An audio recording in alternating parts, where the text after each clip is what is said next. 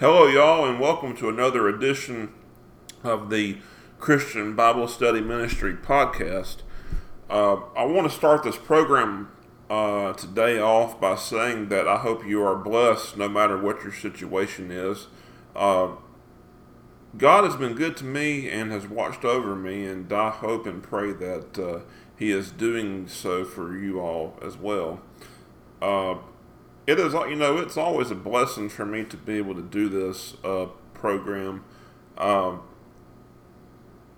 because I feel it is so important that if you have a calling in your life of some kind that the Lord has impressed upon you, then you need to follow it. And in my case, it is to preach. I just feel like this is something that the Lord has called me to do, and so I'm thankful to be able to have this opportunity to preach. And I hope, as I've said, that the Lord blesses you all through this program. Take your Bible and turn to the 4th chapter of the book of Mark. We will be reading on how Jesus was talking about bearing fruit. We will be reading from the first 20 verses, and we see Jesus teaching the parable of the sower. And in verse 4, actually, we're going to start in verse 4. Again, Jesus began to teach by the lake. The crowd that gathered around him was so large that he got into a boat and sat in it out on the lake, while all the people were along the shore at the water's edge. He taught them many things by parables, and in his teaching he said, "Listen, a farmer went out to sow his seed. As he was scattering the seed, some fell along the path, and the birds came and ate it up. Some fell on rocky places where it did not have much soil." Excuse me. Okay. It sprang up quickly because the soil was shallow. But when the sun came up, the plants were scorched, and they were withered because they had no root. Other seed fell among thorns, which grew up and choked the plants, so that they did not bear grain. Still other seed fell on good soil. It came up, grew, and produced a crop, some multiplying 30, some 60, and some 100 times. Then Jesus said, "Whoever has ears to hear, let him hear." And we'll stop here for a little bit. Jesus taught in parables a lot of times, and here he is talking about the different kinds of people who hear his teachings. The seed that fell by the wayside. There's so many people who fall by the wayside. They hear the word, but they reject it. It's not accepted. They don't open their hearts to the word of God. They don't want to hear. It's like they don't want to hear the word of God. They hear it, but they hear it with their ears, but it's not received. Their hearts are blinded by their unbelief, and so the devil just comes along and he snatches it away, and they're lost. Those people are lost.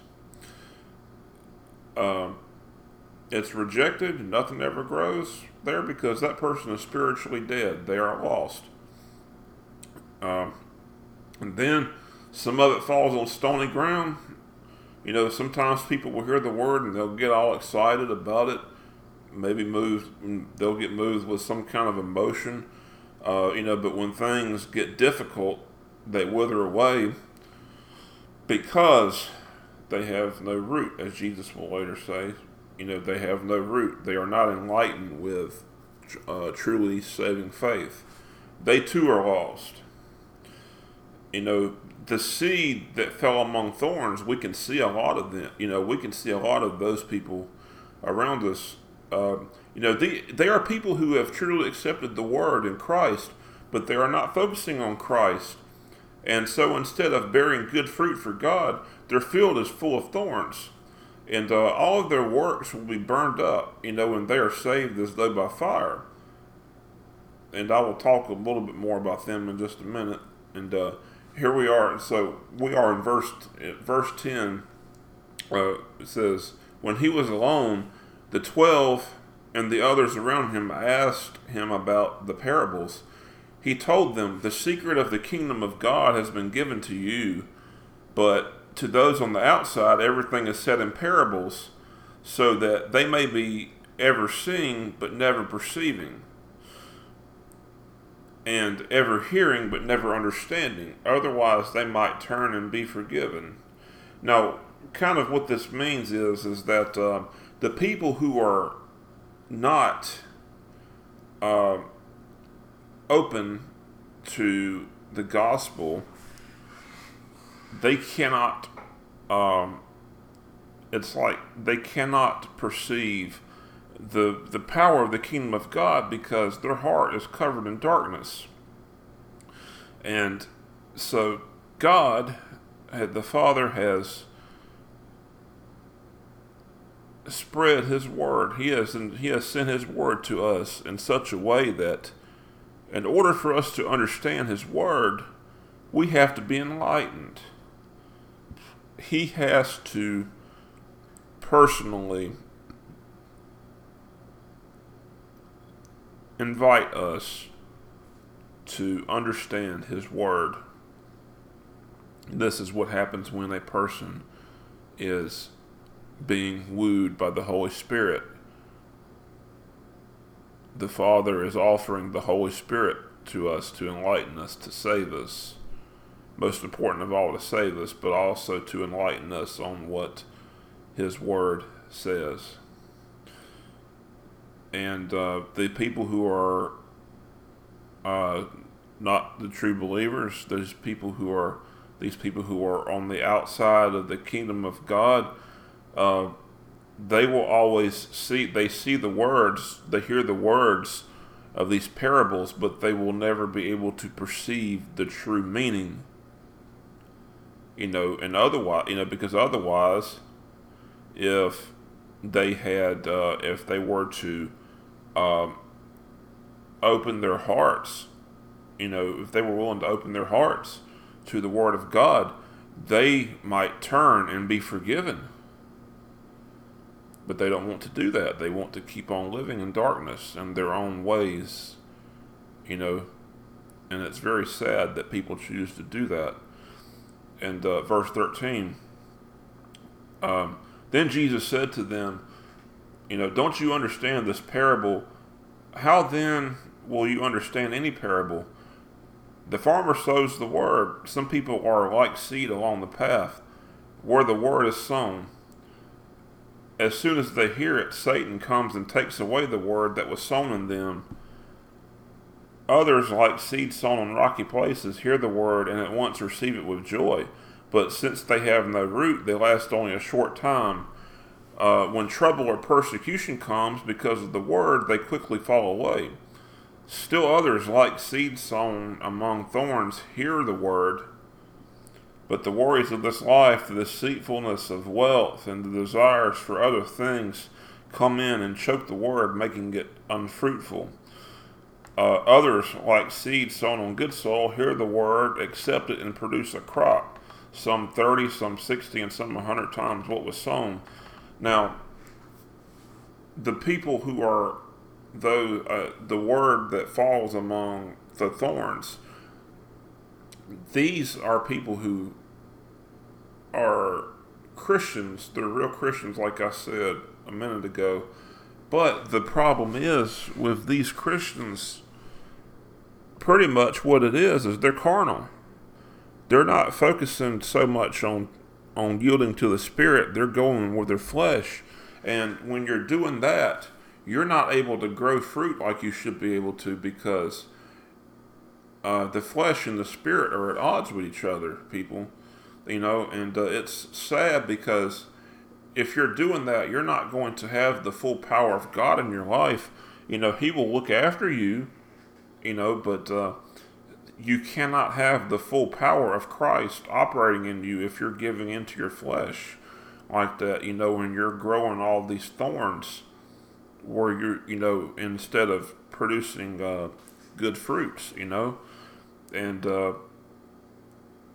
there's only one way that you can fix that, and that is to ask God to change your heart. You know, because a lot of times you're going to be miserable when you're living like that, because like I said, you cannot have the full blessings of God if you are living your life for the flesh and wanting to to overly enjoy the things of this world. You can't have the true blessings of God, that peace and the power that Jesus Christ wants you to have. And instead, you can be like the person who the seed fell on the good soil, and what kind of crop you bear, they're all good, whether it's 30, 60, or 100 times what was sown. God will honor that, even if it's just, 30, even if it's just 30 times what was sown. And I'm sure that, I don't know how to really explain this, but each person has a different crop, I guess, because each person is unique, but God wants to change you for the better. He wants to be able to show His power working in you. And as like I've heard it said before, how much of Jesus do you want? How far do you want to go in your sanctification and in your spiritual growth? But like I said, even if you just have 30 times what was sown in you, you have a very great work to show people, and in the end to show Christ. And it's so very sad that people don't have this, and they don't have it because they choose not to have it. They want to go focusing on the things of this world, and basically what that is it's sin. Even things that might not be in of themselves sinful, you're focusing on those things, so it's a sin. And you're going to have problems in your spiritual life because of that.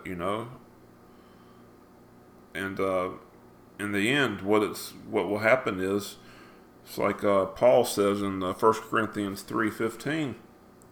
He tells the people in the church, those people who have wood, hay, and stubble that they've built their house with on top of the foundation of Christ, all of their stuff is going to be burned up. They'll have their salvation, their foundation, which is Jesus Christ, and they will be in heaven for eternity, but they will have nothing to show for it. And this is also, you can also compare it to the two fields that are talked about in Hebrews chapter 6. Some fields, all these fields get the same thing from God, but one produces good things and the other one produces thorns, and it's nigh unto cursing, and its end is to be burned. What it's saying is that all these useless works are going to be burned up. The person is saved, but look at how much they could have done had they focused on Jesus Christ, and wanting to please Him more instead of wanting to try to please their flesh, And people, I want to end this here by just saying it hurts to, when you're a child of God, God will discipline you if you're trying, because He wants you to be so much more than what you are spiritually, and He disciplines you because He loves you. Never forget that. If you don't have the chastening of God, then you're not a child of God. So be thankful that you are being chastened. And it can be a very painful process, because He puts that pain in our lives to where we will want to change, and go with what He wants us to do, because what He has in mind for us is so much better than what we are doing, And I will end this program today uh, by saying that I hope that if you have not accepted Jesus Christ as your Savior, then this will be the time for you to do so. And there's it's just so simple to accept Jesus. Just if you feel like the Holy Spirit is convicting you of your need for yourself for salvation right now, just yield to Him. If you yield to the Holy Spirit, you have accepted Jesus Christ as your Savior. He is the Son of God. He come to earth to die for our sins. He died for us. He died for us. And you will never regret accepting Christ. It's not going to be an easy life, but in the end, it is so much easier because you have the assurance of knowing that you are in a relationship with your Creator and you have a place for all eternity in heaven. And please do not reject that opportunity. And I just want to say God bless you all, and I hope this program has been a blessing to you.